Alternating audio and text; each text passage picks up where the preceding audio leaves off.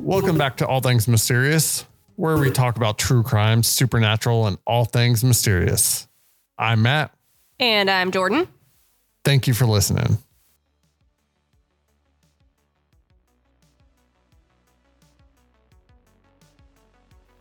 Jordan, what do I absolutely love more than anything? Making me angry. Yep. And today's going to be one of those days where I'm finally going to get back at you for all the times you make me mad. I thought you did that on the Mandela Effect episode. Oh, I really did. But this is like the icing on the cake here. Why? Because it is glorious. Why? Why do you do this to me? How do you feel about vigilante justice? Yeah, it's just kind of a trick question because, like, I really like superheroes. We've all known about my Mandela Effect episode, or not? Yeah, because, like, I mean, Thor, but also at the same time, the justice system is there for a reason, you know. But Thor. So, what if I told you by the end of this story, you will 100% be for vigilante justice, at least in this case? We all know whatever I say, you're just going to tell me something otherwise. I'm going to feel whatever you don't want me to feel. So it's whatever. I've learned your ways, Matthew. Today, we're going to talk about a true Chester. Is his name Chester? No. Oh, well, that's disappointing. But he is Chester in his heart. I'll accept it this one time. Today, we're going to talk about Ken Rex McElroy. Have you ever heard of him? Good. I'll tell you all about him. Matthew. So imagine this. It's July 10th, 1981. Ooh, back in the 80s. All right. In a place not too far from here. By not too far, it's in Missouri. That could be so far. But okay. Skidmore, Missouri, to be exact. Where is that? Over Kansas City-ish kind of area. Oh, okay. Well, that's not that far. It's kind of localish. Yeah. Anyways, there's 434 residents that lived there at the time. And Ken was killed in broad daylight with as many as 60 witnesses. And the case is still unsolved. Okay, I see where you're going with this. Intrigued? I am. I knew you would be. So before we go on to the meat of the pie here. I don't know if that's how you say it. Close enough. I kind of like it. So you know what? I'll take it. Let's get into a little background of Ken. Now, Ken was born June 1st, 1934. He was born into a poor family. Obviously, the 30s, pretty much everybody was. Yeah, wasn't that like the Great Depression? It was right around that time. Okay, that's fair. I'm not great at history, so. Yeah, so he dropped out of school in the 8th grade. And he was thought to be mostly illiterate till the date of his death. So, not the smartest guy, but I would argue that he was actually pretty smart because he got away with a lot of stuff. And we'll get into that here shortly, but stop trying to push me ahead, Jordan. Yeah, very much pushing. I am pushing a lot, as you can tell. So the start, up until this point, Ken was a mostly normal person, normal kid. Nothing really super obvious that he was going to be a horrible person. Now at 18, he was seriously injured when a steel slab fell on him at a construction site. Okay. It left him in severe pain and a possible head injury. Now, some have used that as to try to explain the behavior, that maybe the head injury was what caused his violent behavior. I mean, it's possible because I know that like traumatic brain injuries can definitely change your behaviors. Yeah, it is. And I'm kind of on the fence because I don't want to give him any outs or anything or excuses for his actions. Because as you'll see, like, you will grow to hate this guy pretty soon. Trust me. I believe you. You called him a Chester, so yeah. that's That's And plenty enough for me. I think honestly, the Chester isn't even a strong enough word for him. Wow, that's pretty bad. Yeah. That's pretty bad. So he was a large man, pretty tall and 270 pounds. Yeah, that is a large man. And the most important thing to him was he wanted to be important and feared. And he was. That's always goals. Yeah. That's my goals. For sure. I would like to be important and feared. Well, you are neither. Thank you for that. Thanks, Matt. I would at least like to be important. Jesus Christ. Maybe not feared, but you walked right into that. Sorry. Screw off. I hate you so much. So now we're going to get into how he made his income, how he made a living.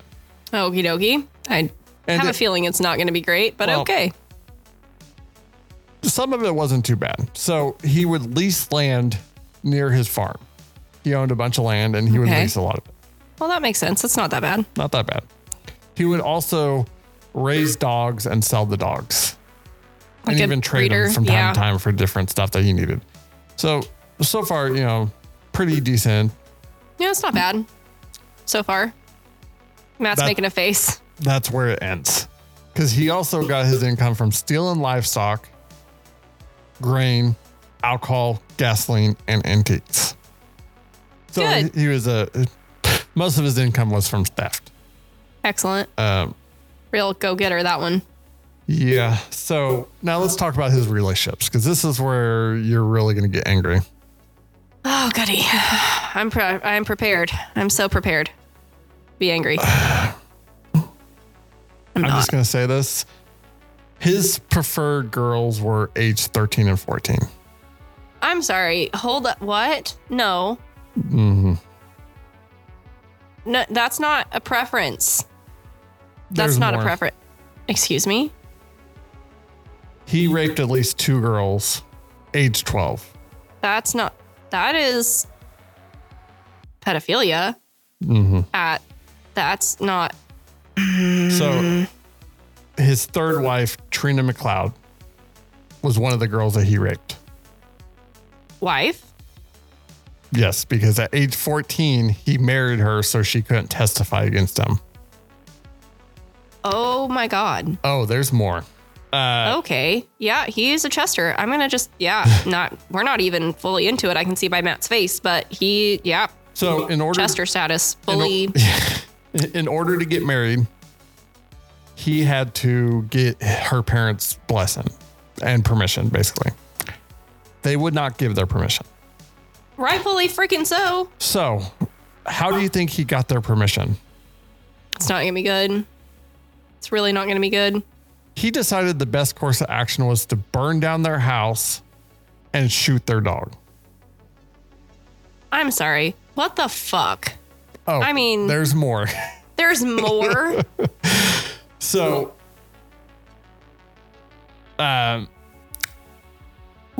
later on, she got pregnant about age 14 with their child.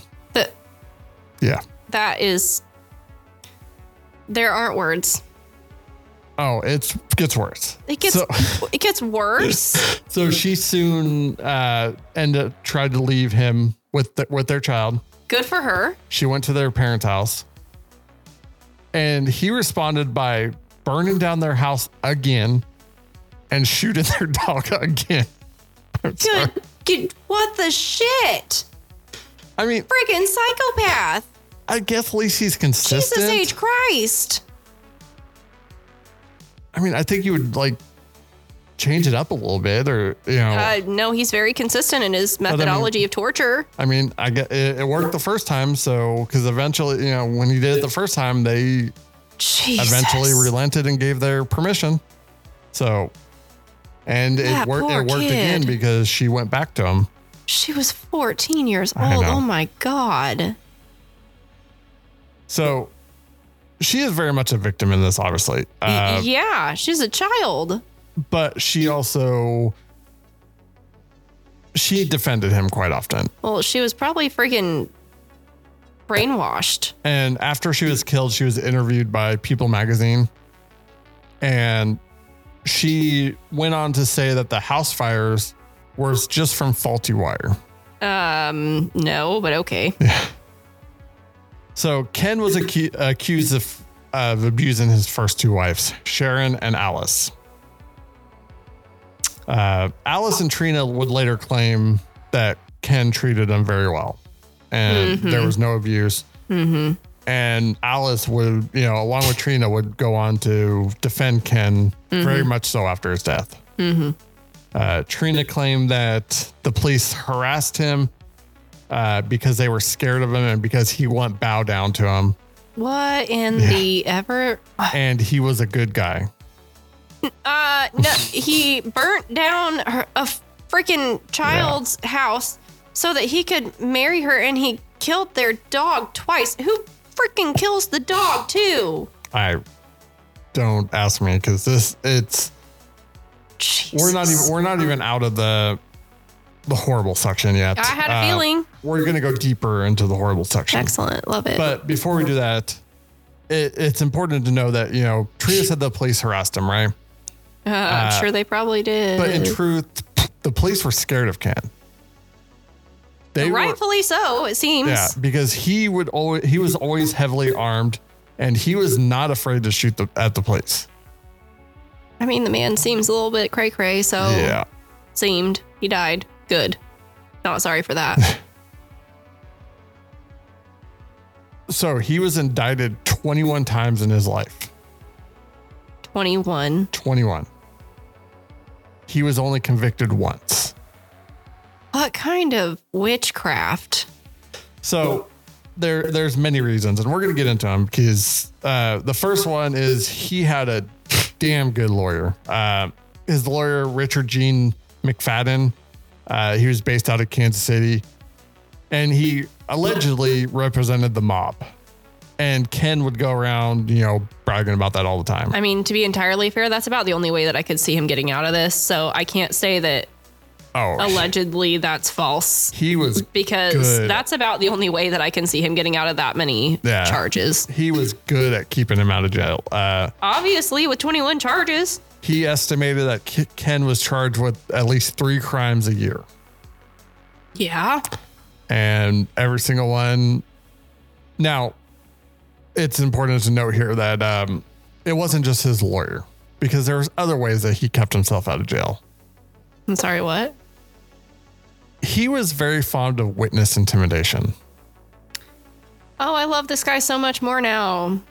Great. Anytime someone was going to testify against him, he would follow them constantly, park outside their homes, and just constantly do that until they agreed not to testify. Solid guy. Yeah. Real solid guy. So some of the crimes he was, accused of and charged with were robbery, harassment, assault on women, destroying property, Jesus, death threats, assault, including shooting at least 2 people. Oh my God. One of them was, his name was Romaine Henry. He was a local farmer. And Henry, Ken came onto Henry's property. So Henry tried to get him off his property, right? Fair. Reasonable thing to do. Didn't have a gun, just was trying to, get him off the property. Yeah, right. Just get the heck off, leave. Ken responded by shooting him in the stomach. Oh my God. Yeah. That's what a sane person would obviously do. So as much as you love this guy already, it's going to get worse. Because we're kind of getting to the climax of his story, as you will. Because we're going to talk about on April 25th, 1980.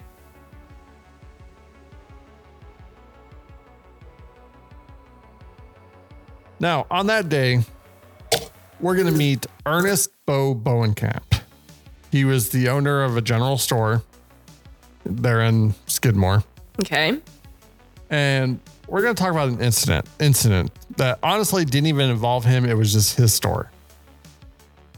So his store clerk, Evelyn Sumi, was on shift. Ken's 8-year-old daughter, Tanya, was there. I believe she was there with her mom. Ken wasn't here at the time. Now, Tanya decided to take a piece of candy and not pay for it. Evelyn saw this and asked the girl to give the candy back. You know, that's it. Just asked her to give the candy back. Reasonable request. So, as a stable, sane person, how do you think Ken responded to this? Probably shot him or something.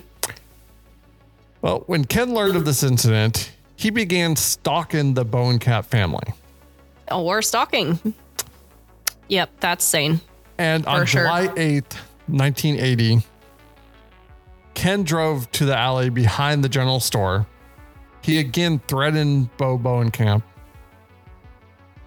and shot him in the neck, close range with a shotgun. Again, sane. Super, super sane. So sane. Now, here is the miraculous part. Bo survived. Oh, wow. That is impressive. Close range with a shotgun, and he survived the neck. That's honestly, that's a miracle. Yeah. So Ken especially was with medical care back then. Yeah. Ken was immediately arrested for attempted murder. The preliminary trial was set for August 18th, 1980. Now, he had his great lawyer, but he didn't want to just settle for, letting his lawyer get him off of this one. Oh, God. This ought to be great. So when he was out on bail, he tried to intimidate the Bone Cat family to prevent them from testifying. He would sit outside their house for hours and even sometimes fire his gun. His wife had said that it was a pure nightmare. You didn't know what he was going to do. Jesus. The law wouldn't stop him. And she said, I don't know if we're going to survive. I didn't know from day to day if he was just going to finally kill us. God, yeah. Imagine living in that state. Literally just imagine living every single day, having no idea if you are going to just be shot and killed. The level of sheer terror and anxiety that you would feel. Oh my God. Yeah. I can't even imagine. Especially with your family, no. Wow. And the rage from that. Personally, I would be terrified, but I also would be ready to explode. Yeah, it's this whole thing is just you can kind of start to build the picture of why this town may have, decided to take justice into their own hands. Yeah, absolutely, I can. So the trial was delayed for about 5 months, give or take, due to legal maneuvers by the lawyer. Right. So on it was delayed to July 25th, 1981. And during this, time, the acting prosecuting attorney resigns. Just decided to quit.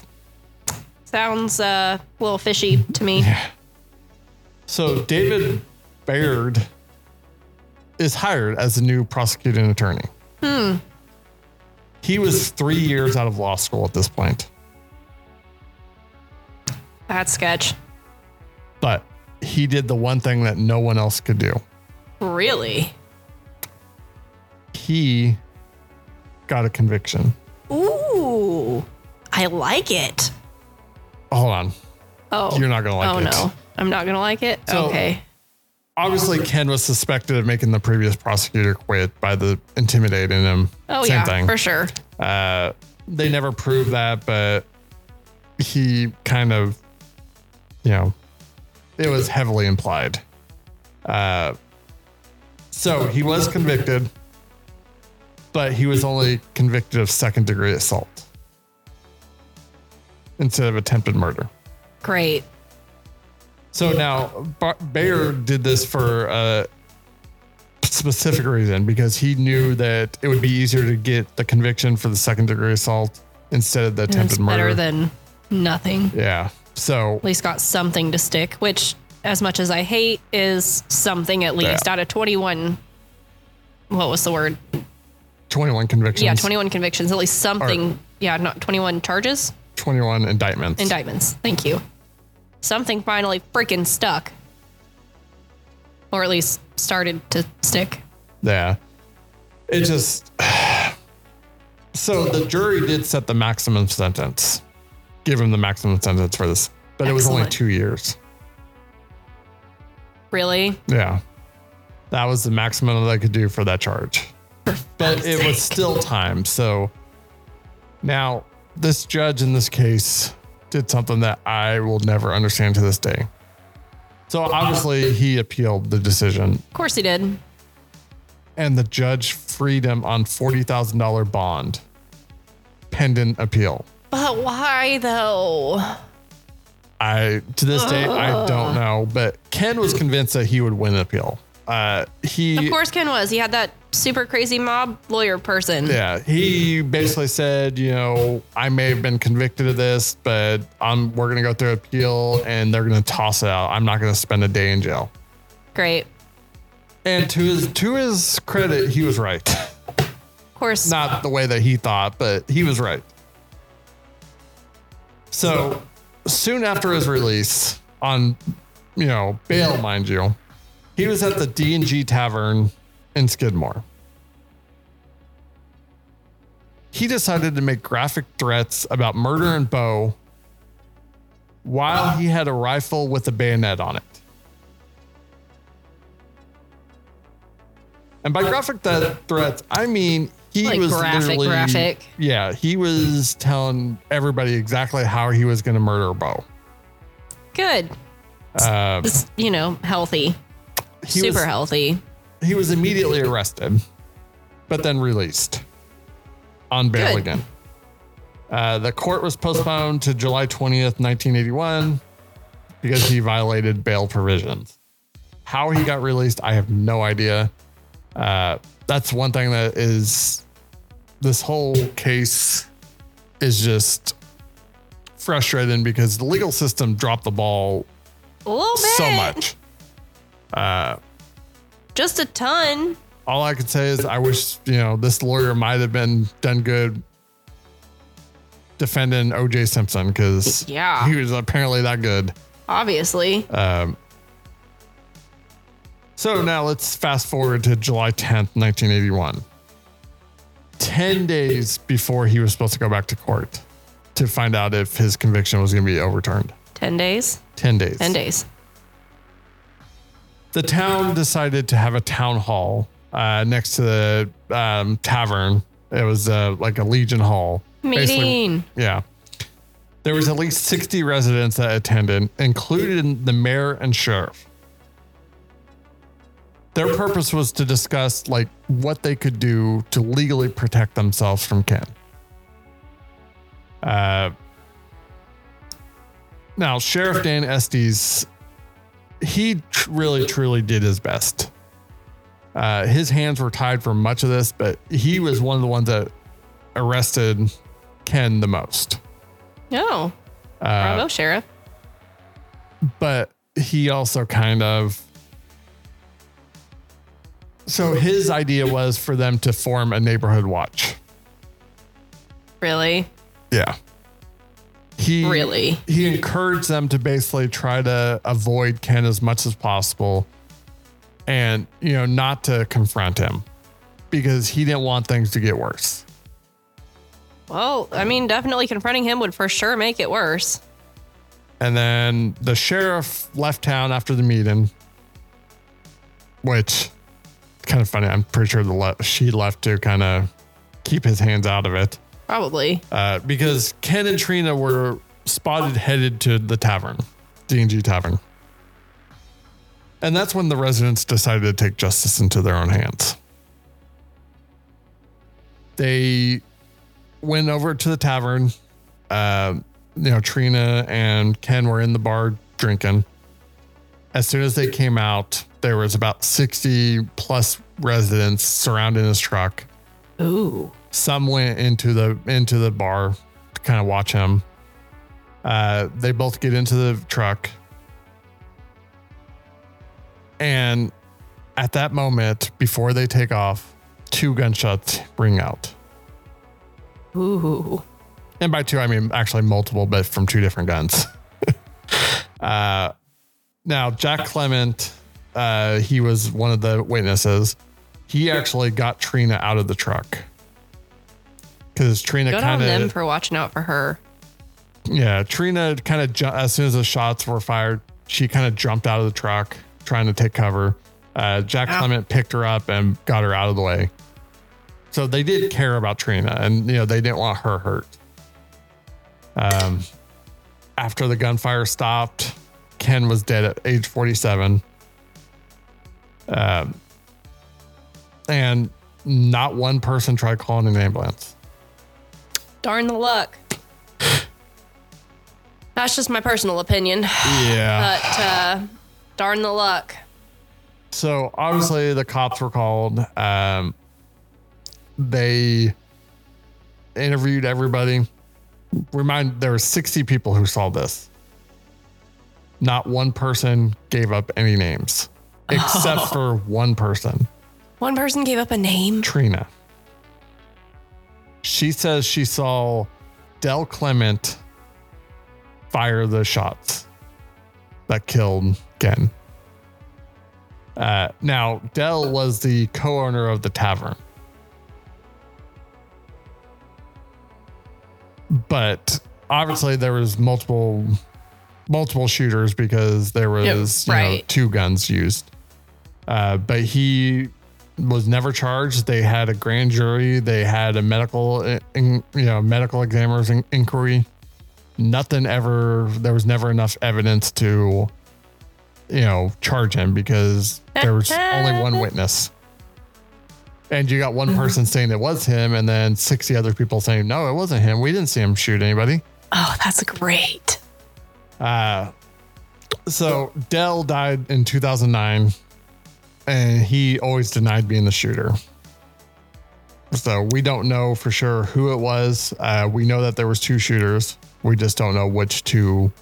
And the town, for what it's worth, never once said anything. I mean, for 60 plus people to keep a secret that long. That is phenomenal. And even to this day, I mean, this happened back in 1981. To this day, not one person has ever said who actually fired the shots. That is awesome. It really is. Now, following his death, the town experienced a mix of relief and uncertainty. Obviously, there was an investigation. Sheriff Estes, knew what Ken was like, but he still had to investigate the case. Yeah. And he tried his hardest to find a suspect. I mean, he had a job to do. It wasn't the job he wanted to do, but it was the job that he was paid to do. Yeah, I mean, you have to. If you're a sheriff, that's what you have to do, which sucks because, it's literally what you have to do. And that's why, honestly, a lot of people were bashing the sheriff for doing his job because they said, well, it seemed like he let, Ken do whatever he wanted and get away with whatever he wanted. Yeah, but how many times did he also arrest him at the same time? Exactly. It wasn't like he just let this dude slip around and slide and do whatever he wanted. He arrested him. I don't know how many of those 21 times. I don't know, but he arrested him quite often. Obviously, the dude was doing his best. He just couldn't get anything to stick. Yeah. I mean, and he would do his best, and then it seemed like in a lot of these, the courts would be the where exactly. everything. It wasn't the sheriff, it was the courts. But he still got a brunt of it because he was kind of the face of it. And yeah, that tracks. In people's minds, he was basically allowing this monster to terrorize them for, all these years. And then when he gets killed, instead of turning a blind eye, that he instantly starts investigating it, which again, I mean, it's a legal thing. Like, you freaking have to. Yeah, he can't pick and choose which crimes to, investigate. And honestly, that's why I think he is a good person, because he did not he actually tried to solve this case. I'm not gonna lie to you. I don't know if I could have done it. Like, that's one of the reasons I probably could not work in law enforcement. Like, if somebody like that was murdered, I probably would not have done a great job on it. I would have been like, oh, I looked at the evidence. Can't find it, darn. Yeah. And I mean, but that's why I'm not in law enforcement, exactly. You guys. Like, that's why. Darn it. Can't figure it out. Case closed. It was like. So McElroy was buried in St. Joseph, Missouri, which makes me believe that Skidmore, which I didn't actually look at this, but I'm pretty sure Skidmore is probably somewhere up in the St. Joseph area. Oh, so you misled me. Great job. It's Kansas City, St. Joe area. It's the same thing. It's way further up, but okie dokie. But anyways, after his death, his wife, Trina, who, mind you, was the one that he raped at 12, married at 14, had a kid with shortly after. That poor kid, though. Like, she went through so much. Like, 2 house fires. Both of her dogs were shot. Like, she went through so freaking much. And at such a freaking young, influential, tough age. Like, and that's the other thing is that a lot of people are bashing Trina and even his other 2 ex-wives for kind of defending them. But I mean, you got to understand, 2 of his ex-wives he raped as children. Yeah, like, that's not something that you mentally get over, I wouldn't think. And not easily anyway. By the way, there's questions about the legality of the marriage, because some of them overlapped. Yeah, that's probably not legal. Where he was married with one wife and didn't married the other one and then got a divorce from the first one. Yeah, so that's probably not legal. But for some reason, they never actually pursued that. I don't. There was this, and it could just be after the fact speculation, and I don't know. But I don't know if any of this, obviously, she was 12, so there was a lot more going on than if the marriage was legal or not, because I have no idea. But still, that's just horrible. And it's this was back in the 70s, I think. I had to have been before, because it was. He died in 81, and I think she was 20 something when he died. So I think. Oh, mathematics. Yeah. Anyways, it wasn't it was back in the 40s or something. When, as gross as it is, that would be more acceptable back then. Unfortunately, disgustingly common. Yeah. So, obviously 70s, 80s, well, probably 70s, late 60s, maybe. And I didn't get the dates on when that actually happened, because I did not want to look too much into that. Can't blame you. Honest. Can't. I honestly feel like I'm going to take a shower after this case. Yeah, I don't blame you. I feel skeevy. Yeah. So Trina filed a wrongful death lawsuit against the town of Skidmore, county of Nodaway, which is where the city's located, and Sheriff John Estes and others, including Dell. And I think she even named some of the witnesses who just didn't say anything. Stood there and yeah. And I believe she actually included Jack Clement in the lawsuit. Oh, well. The one who saved her and made sure that she was okay. He gets, basically. Trauma will do something to you, man. And so I'm told. I keep having to tell myself that, she was a victim too in all this. But it's hard when some of the stuff she did. Yeah. It is. But so, and this is kind of makes me a little bit happy because they ended up settling out of court with her. They gave her $17,600, which back then was quite a bit. Yeah, back then that was a lot of money. And honestly, like I said, she was a victim, so I think she got what she deserved. I think she probably should have got a lot more for what she went through, but she went through a lot. Now, granted, her actions are all sorts of twisted, but she went through so much trauma. yeah, her actions are screwed up, but her brain's got to be so twisted in there from what he did and what he had to have brainwashed into her. I know. He spent so many years twisting her brain to believe all the things that he probably believed, and then he probably twisted it even further into all sorts of things that we don't even know. Yeah. And then obviously there was, people accused him of abusing her, and there was, he probably did. Worse than what was already there. And that's what like her parents said was, the reason that she left him the first time was because she was abusing him. Probably. Or he was abusing her. Yeah. She was, or he was abusing her. Sorry. And that's why she left him. And, I don't think she would say that he was abusing her just to leave her. I think obviously that's probably accurate. And I also know that, especially unfortunately in, relationships of abuse, they tend to go back. Yeah. And obviously once you burn down, once the guy burns down her house and kills her dog. Well, yeah. Again, I mean, where are you supposed to go? And that's terrifying because like, what else is going to happen? What else is he going to do? Who else is he going to hurt if I leave again? Because he has that crazy amount of control. Like, I mean, as a woman, I can see how that would be terrifying because like especially back then, like at that age, where are you going to go? What are you going to do? Who else is he going to hurt? Is he going to kill my parents? Is he going to kill my family? Who else is he going to kill on my behalf? If I leave, is he going to kill me? Yeah.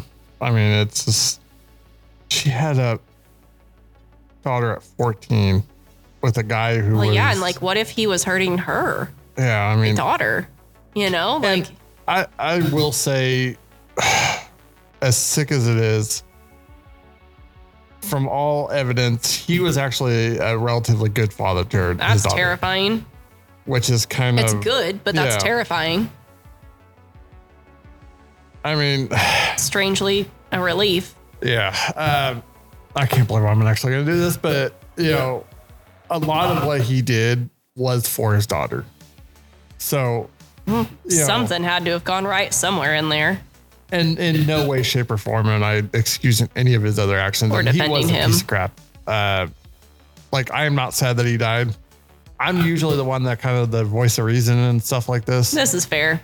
You're usually finding ways to tear people down, but no, it's entirely fair. Like, yeah, I mean, it's this whole situation, like the amount of abuse and, fear that this town was living in.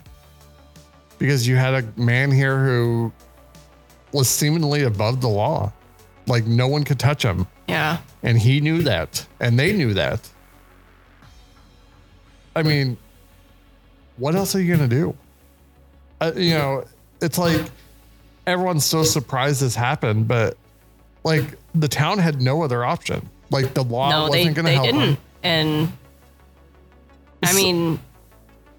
It shocks me like that, the judges, prosecutors, even the cops were all surprised that this happened when, they literally had no other option. No, they didn't. I mean, they didn't know if they were going to survive. They didn't know, if he was just going to go berserk and kill everybody. I mean, he might have. And at that point, the cops didn't have a whole lot of control over if he did or not. Yeah, he nearly shot a guy's head off with a shotgun, point blank. And which still amazes me that he survived. I know. That's crazy.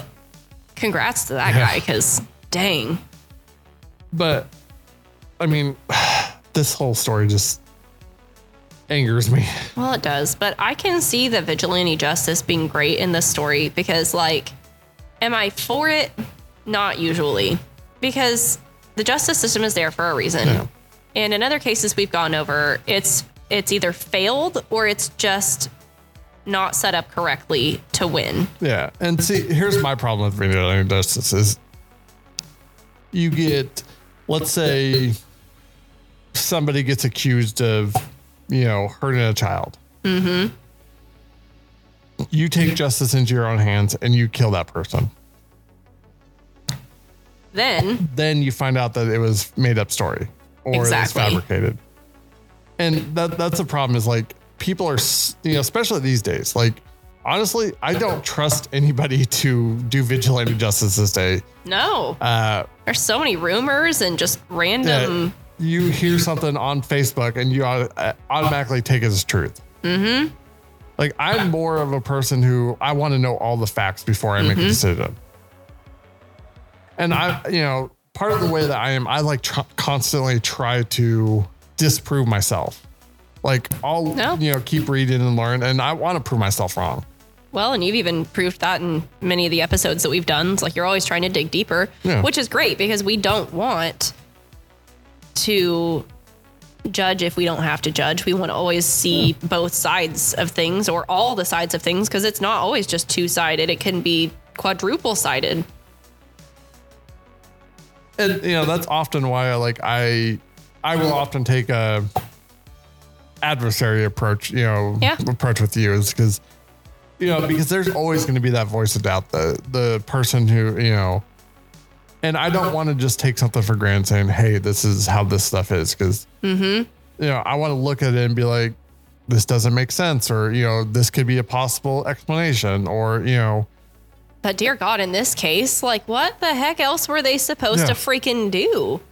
He ran the whole freaking town until they were stuck. Yeah, and he stalked that family. Just sat and stalked them until they were basically going to die of anxiety themselves. Like, oh yeah, and this is the part that literally gets me. Like, it's not just one or two people saying this. The cops were basically scared of him. There were hundreds of stories of this guy intimidating them. It was not something that was like just, one person said this and then everybody started spreading that rumor around, Yeah, no, it's just story after story after story. And what I'm presenting today is only like a tip of the iceberg. Like, you could literally go down a rabbit hole and see a whole bunch more stuff. I believe that. Seems like a real gem. Yeah, there's stuff that I did not feel comfortable putting on here. That's fair. And as you can see by what I did put on here, that's how bad it is. There was a lot of things that he was accused of. Yep. Yeah, so I follow you. We'll not go into that. We'll not discuss those. So good on that. There is a slight happy story because, Trina McElroy was, sorry. Every time Matt stumbles over something, it makes me giggle. So she later on, moved to Lebanon, Missouri, remarried, had a pretty normal life, That's good. Good for her. Cause she went through friggin' enough. Yeah. She passed away in 2012. Well, that sucks, but she went through enough. Yeah. She did. And she would give interviews here and there. Yeah. Never stopped defending him, never stopped, trying to get justice. And so now here's where the shoe drops for me. Cause, I think that the town did what they had to do. I agree with you. But at the same time, I think that they need justice. And I think the people who killed him need to turn themselves in. I think it's been long enough, unless they're already passed. Yeah. Possible. Depends on who it was. Yeah. And obviously the main suspect, Dell, had already passed in 2009. Yeah. I feel like if it was people that have already passed, I feel like they can let that secret go now. See, and I think they should have just turned themselves in right away because I think they would have went through court and they probably would have got off without even. It's definitely possible with all the threats and everything else. But for them to escape justice, they are doing exactly what he did. You're not wrong. And that's sets an odd precedent. Yeah, and that's the hardest part about this case for me is because on one hand, yes, I agree he should have been killed. Yeah. But on the other hand, the exact same thing is happening with those two who are technically also murderers. Yep. So it's just one of those cases that I don't think there's a right or wrong answer in it. But they did what they had to. So We'll just leave it at that. So the one thing that this did, the life and death of Ken Rex McElroy presents a complex narrative of crime, justice, and community dynamics. His notoriety as a town bully and the failure of the legal system to curb his criminal activities ultimately led to a dramatic and controversial resolution. The events surrounding McElroy's killing in Skidmore remain a testament to the complexities of justice, vigilantism, and the enduring impact of one man's tumultuous life on a small American town.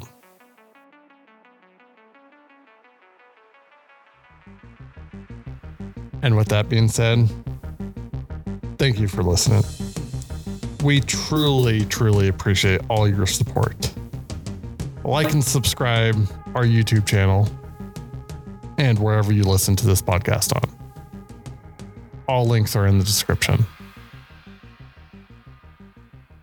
At the end of our episode or on any of our social medias, please let us know if you have any questions that you would ask for us. We would love to answer them or do any sort of Q&A. It would be absolutely awesome. And as always, we'll keep you guessing.